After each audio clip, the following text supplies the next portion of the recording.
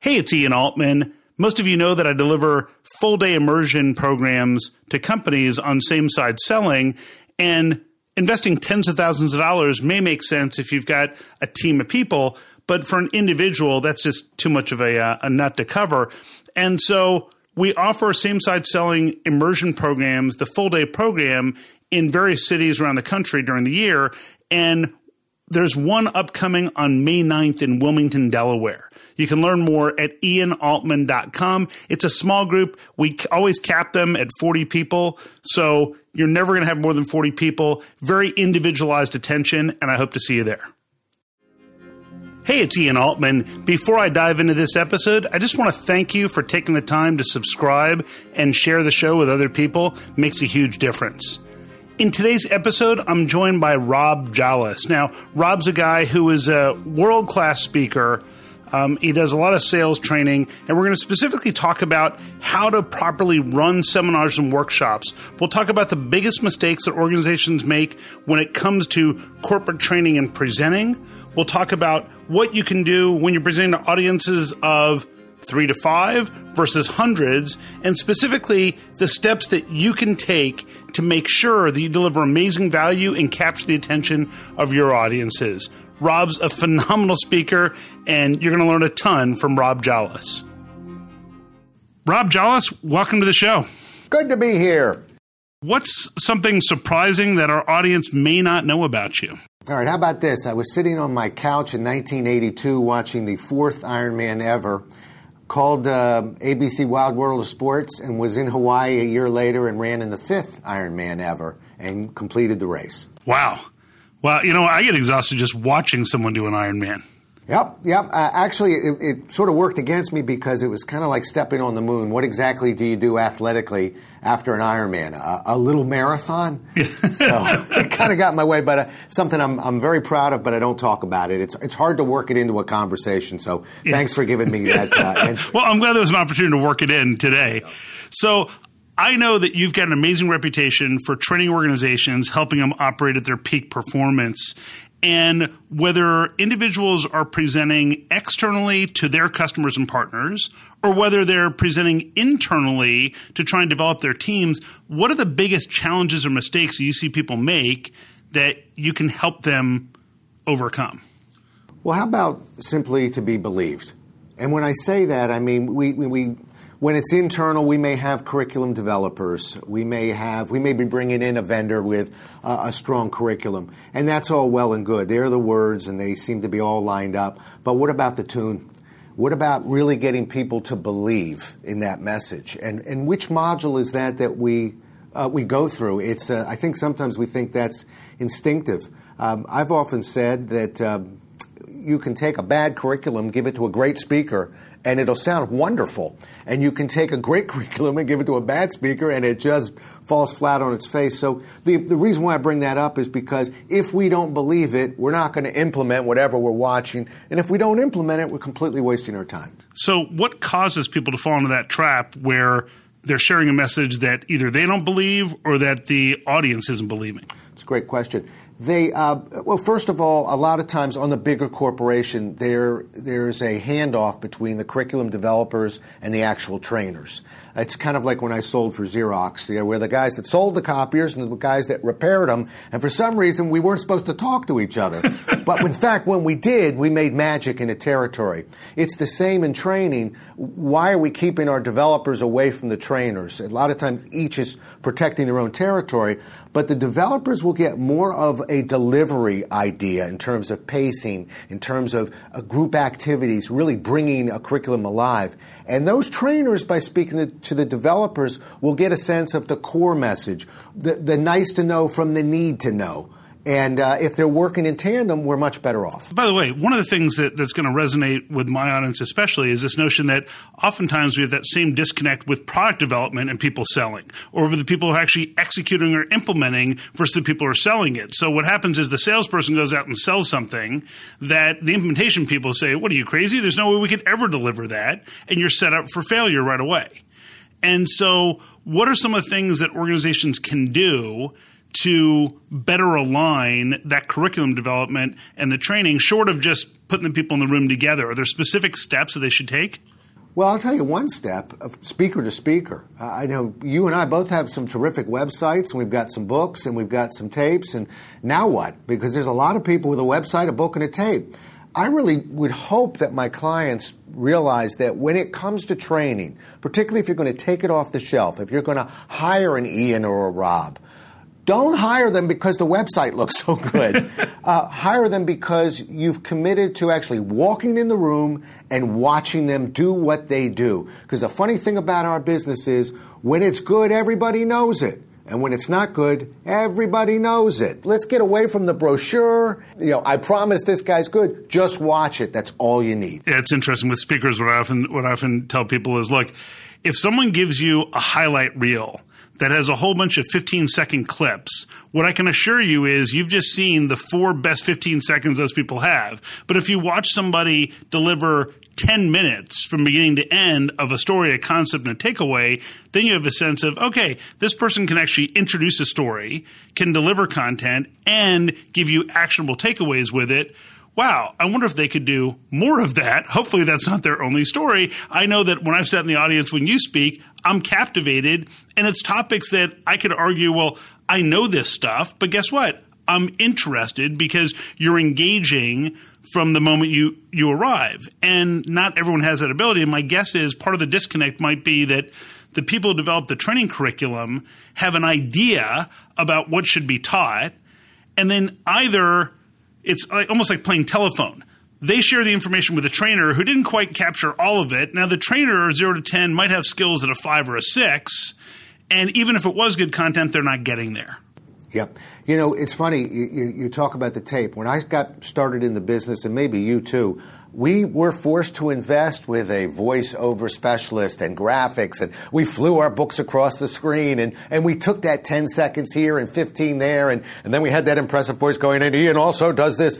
And it's interesting that none of the major speakers bureaus now will take a tape like that anymore. They want just what you said. A minimum of 10 minutes, usually more like 20, talking. They want to see what happens after that great soundbite, and can you hold an audience, and what's the audience look like? And so I think the bureaus get it because they're the ones who are hiring out those speakers. I just wish the companies would get it too. Yeah. Well, and it's unfortunate because what will happen is, and I'm sure you see it too, where we speak at an event and they bring in professionals, and then they have Marty. And Marty is a guy who's, it was a middle-level manager, and Marty's had a ton of training in public speaking. In fact, he watched a tape for 4 minutes before he gets up on stage. And if the room 0 to 10 was at an energy level of an 8 before Marty got there, after Marty delivers the best performance he can, the room is at a solid 3. Yeah. Poor Marty. Poor Marty. Yes, Marty it just kind of sucks the life out of the room. But let me jump to another topic that sucks the life out of the room that many people might not know about. Because I was just sent an email before I came here on the doing something for the county government, and they want that infamous Q&A at the end of the session.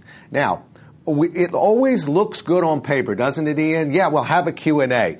The fact of the matter is when a real pro speaks, they bring that audience to such a fevered pitch that when there's a Q&A, if there are any questions, because a great speaker will almost leave a room speechless. But if there are, all the energy comes out, the microphone's dropped and botched, we can't hear that guy over there, and all of a sudden somebody wanders on the stage and says, "Thank you, Ian," and you go bumbling off. I will tell you that one of the things I write about, sort of 35 ways, tips, tricks of the trade, one of them is, okay, client, if you want a Q&A, I'll give it to you. 1, I always have questions to ask myself, just in case that audience is speechless and there's that awkward pause. But 2, I want to finish with my best story, my best trick, which means right before they hustle me off after that clunky little Q&A, I'll always put my hand up and go, just one thing if I may. 2 people are crossing a road and I'm going to launch into a great story. Then I'm going to stick my landing. Then I'm walking off that stage. But I'm not getting ushered off after a fumbled Q&A. Yeah, the two things that I find that can work. One is you finish your talk, you kill it. Somebody comes up, gives a little bit of a recap, and then says, "Hey, can we bring Rob back out?" and let's ask them a few questions. We have time, almost like it's a surprise. So they're disjointed. So it's or disconnected. It's, here was this great thing. You landed it. You killed it. Now we do the Q&A, right? That I've seen work. But better is what you just described, was that notion of, look, so if I'm going to speak for an hour, including your 10-minute Q&A, guess what? I'm going to speak for 40 minutes. Then we're going to do the 10-minute Q&A. Then I'm going to finish with 10 minutes. So that way we can make sure we leave the audience with great actionable content. Not, well, we leave the audience, what they're going to remember most was the last question that was asked, which was, so how long have you been speaking for? Right? And that's something that may not be as impactful for the audience. Yeah, you know, I heard this one time, and I really believe it's true. I think as presenters, as speakers, we think more like a magician. And if you watch a magician, the magician usually starts with their second best trick, but they finish with their best trick. My best trick isn't being hustled off after a bumbled Q&A. My best trick is getting that one last story in. And the funny thing is, Ian, you know, it's not like we're going out there free. So to me, I always kind of want to whisper into the client's ear, you know, 60 minutes is 60 minutes. You're taking 10 minutes from me. Why don't you let me just nail this thing for you? And then guess what? When I'm done, everybody can come up and ask questions. They can ask questions as long as I'm there. Exactly. Until I get on that plane. Have at me. Exactly. And I'm sure you've had this as I have, where a guy's asking me questions like, oh, that's great. You know, drop me a note. And then you get on the plane and I'm in 2A and he's in 2B. Oh. You're like, oh, there he is. Oh, can I ask you a few more questions? Well, for the next 4 hours, that'll be fantastic. By the way, it's harder than the presentation. Exactly. Sitting in 2A. But I digress. So now we're talking about this notion of what goes on with presenters and as speakers, what happens. And for a lot of organizations, they don't even necessarily see themselves as speakers. But guess what? If they're presenting to a group of 5 potential partners, 5 potential clients, they might be presenting internally to a team of people. They're trying to change their behavior. How do we translate the stuff that we learn on stage to their business and their world?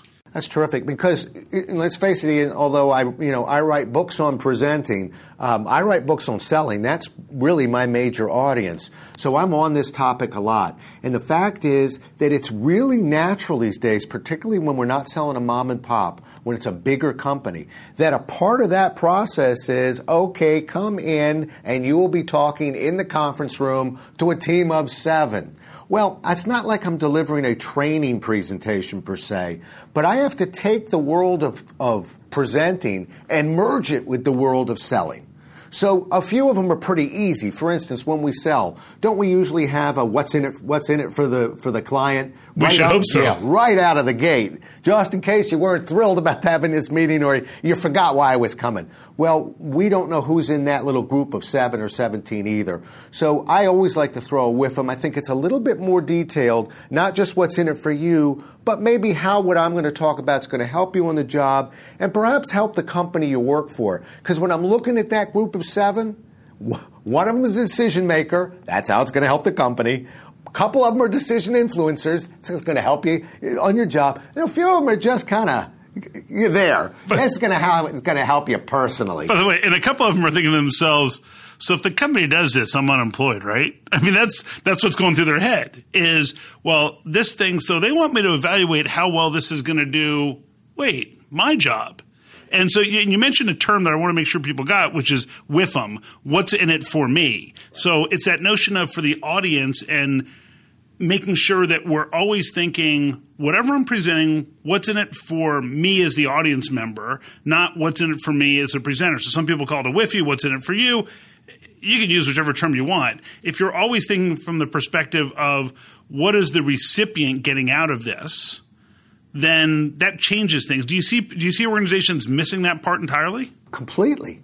Not only are they missing that, and quite frankly, why would you want to hear what I'm going to talk about and how I'm going to talk about it and why I'm the guy talking about it if you don't really think what I have to say is of any value to you? So that's why as salespeople we learn early that we better get that taken care of before we launch into a product.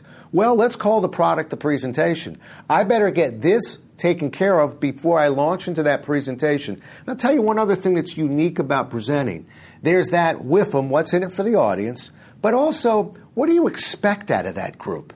I don't think we address that very well. And the funny thing is, from a sales perspective, imagine, Ian, if I said to you, and at the end of this presentation, you'll have enough data to make a sound decision as to the program that we're bringing in, or really have a much clearer idea of the value. You know what I'm doing? In a sense, I'm psychologically saying, if you might drift off a little bit, keep asking yourself, am I getting that value? Do I see the benefits? So I'm actually kind of prepping them on what I may very well be asking them at the end. In a sale, we call that for the order. But in a presentation, maybe I'm just looking for their support, or I'm looking for their acceptance. If I tell them that's what I'm looking for before I even launch, you understand how it makes a lot more sense to double back and close with that, like a poem. Yeah, it's interesting. One of the things that I'll do in a number of my sessions is when it's a smaller audience, and obviously this is harder to do when there's thousands of people, but in a smaller audience, let's say there's 50, 60 people, what I'll ask them is I'll say, what are the things that would make today's session really impactful for you? And you think, wow, this was really worth my time. And I'll solicit and we'll draw that out of them. And then I say, look, I want you as an audience, every time, periodically through the talk, I'm going to circle back to this list, and I want you to hold me accountable. And if we're not covering one of those things, I want you to point it out and say, hey, we haven't covered this point yet. And it's really important to me, because at the end, if we've covered them all, then we all agree it's worth our time. Then I usually throw out, by the way, and for anybody who doesn't contribute anything to this list, this was a 10 out of 10 for you.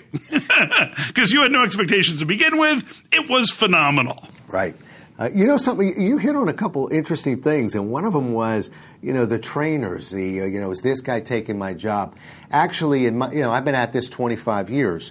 I think that sometimes the toughest landmine that we have to navigate when we're coming in as consultants are those trainers. It's not the meeting planners, it's not the decision makers, it's the trainers. And so why aren't we addressing that subtly up front? Because I always like to whisper in their ear, I'm a guy who doesn't hit the benefits package. You're just taking me off the shelf. I'm going to enhance, love that word, basically take what you have and just enhance it and hand it right back to you. But in some way, I do like to have a side conversation with a couple of the trainers, because I was a trainer once. I was a trainer for CSC. I was a trainer for Xerox. And when the big, bad consultant came in from the outside, you better believe my arms were folded. I said, let's see what this guy has to offer. But when they talked to me and said, maybe I can help here and help you there, and sort of clear the air, it was a much better handshake, let's put it that way. Yeah, absolutely. Because now, but keep in mind, you're also adhering to your number one rule, which is you're making it clear to them what's in it for them. So you're walking in saying, here's how I'm going to work with you, here's how I'm going to help you. One of the first things that I'll do also is someone says, well, what would you do for us? And I'll say, well, you've had people in speaking to your audience, what's been working, what hasn't been working? And then we get them talking about it. I say, oh, okay. So if we can build on what you've already done and enhance that portion of it so they get a better outcome, would that be okay? And I want to make sure I fully understand what you've already been teaching. And then the person says, oh, okay, so you're not throwing out my stuff. Right. We're just making it better. I think our politicians could learn from that too, because we just piss people off and then we wonder why they're not on board. Right. So that's a whole nother element. So are there specific steps that people can follow that says, look, if you follow this roadmap, and I do want you to share which books people are going to get the most out of, because and I know that knowing you well enough, it's like you don't want to talk about them, but guess what? You create quality content. I want to make sure our audience knows, look, these are the books they should get for this type of content, for these topics, and we'll include that in the show notes so that way they've got links so they can get all the detail about them. But what are the specific steps that people should follow if they want to have much better success inspiring others, whether it's their internal audience or externally? Okay. And first of all, thank you, because I don't like to crowbar books into a conversation, but I have a book that I wrote in 1993. It was the first book I ever wrote. It's fourth edition now, and it's right? coming out in its fourth edition. It just came out in its fourth edition. It's being delivered as of this past Sunday, day before yesterday. And that's my How to Run Seminars and Workshops, because I trained all the Xerox trainers for almost a decade. So that's near and dear, but Great question, because the reason why that book's on the shelf for almost 25 years is the book answers that question. I mean, I like to think I know a few other things, but at Xerox, you didn't tie your shoe without some kind of nutty process. But when you have a process, you have a way of measuring what you're doing. When you can measure it, you can fix it. So the process that we use is, we used to call it a U-popper. Now I shortened it to a U-pop because a lot of times I'm not working with corporate trainers. I'm working with an area VP who's just going to talk to a group. So I don't want to make you a trainer. I just want that 30 minutes to go real well. So let's talk about a U-pop and see if I can do this in 60 seconds or less. Okay. The U stands for utility. That's that WIFM. What's in it for the audience? Okay.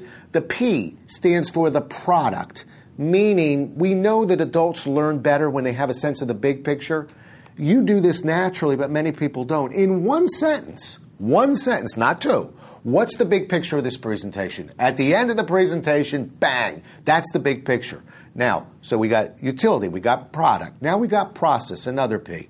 Process is what we learned in 11th grade. What are you going to talk about specifically? And maybe how are you going to talk about it? Which I think we forget a little bit, meaning I'm going to involve you. There might be a role play, take notes. I have a handout. We'll have some visuals. This does sustain interest, and little things like that. If some people think the last guy had a handout, they're leaning back with their hands locked behind their head. At the end, the guy says, I hope you took good notes. So we want to, then they take notes like crazy for the next guy, and he has a handout. So little things like that shouldn't go unnoticed. But so we got a utility, we got a product, we got a process. The O stands for objective, meaning what do you expect out of the audience when this is over? Great.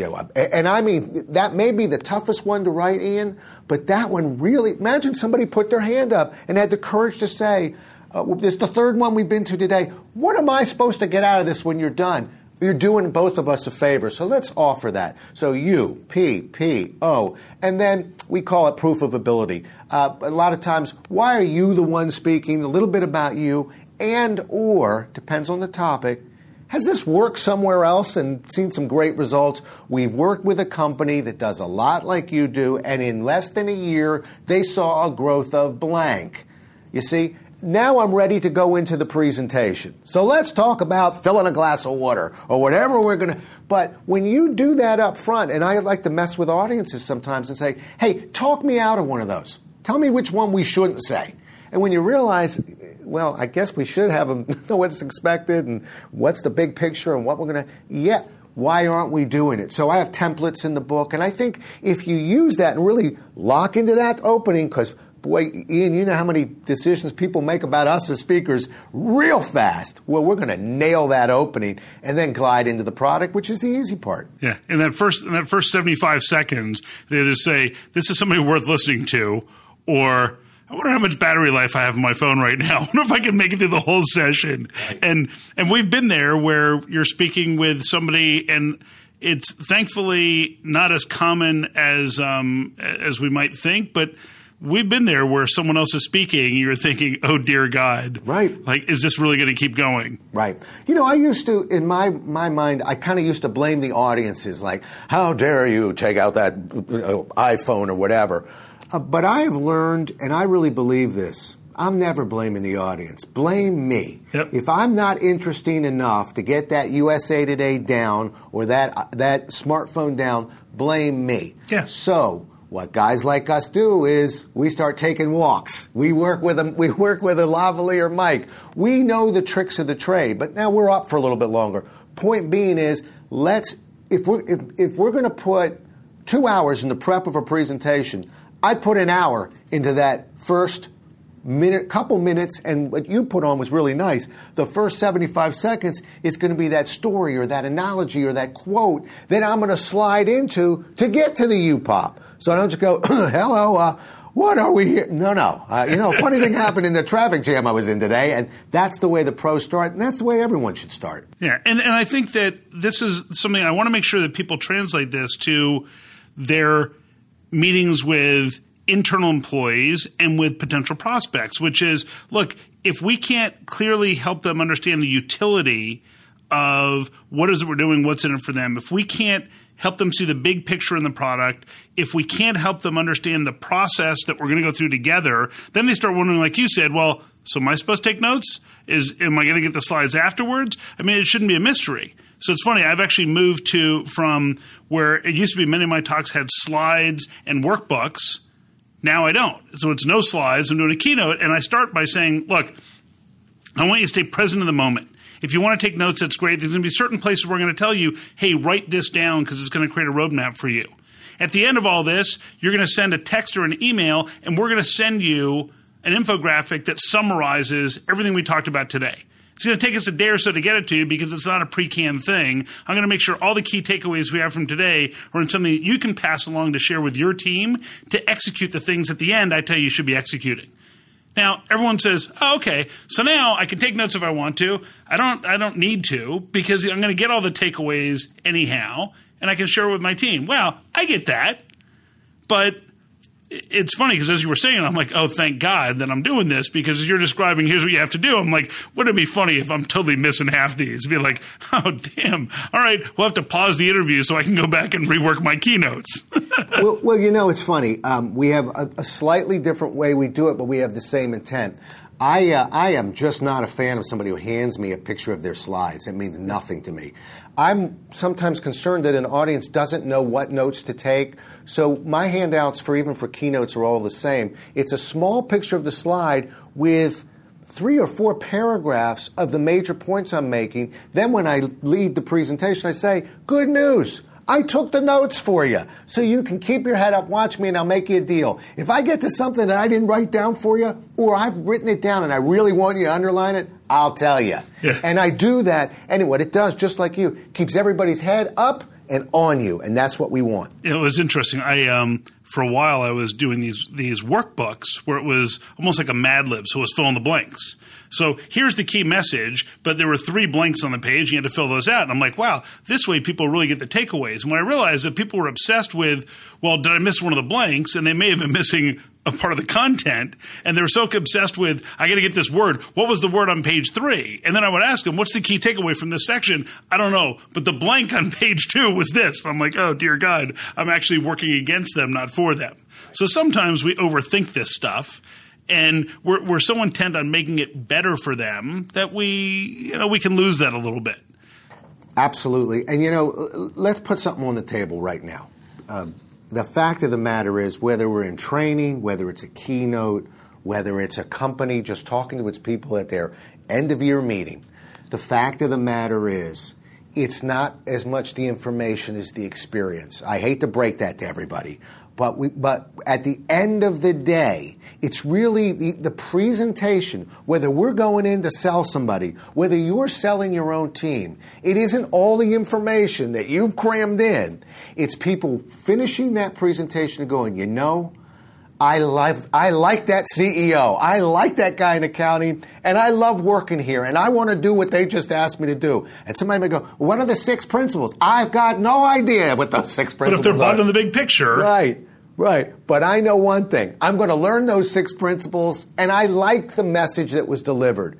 Because, Ian, we could take the top 50 mistakes a presenter makes, and I don't think 49 of them equal number 1, which is too much information, which creates a big fat workbook, too many slides, and a group that's looking at their smartphone. So we got to trim that information down. We have to resist the temptation of somebody pulling on our coat string saying, hey, but we also have to include the this and that. We'll get it, but we're going to nick it. We're going to give them the greatest hour or half day or whatever day imaginable.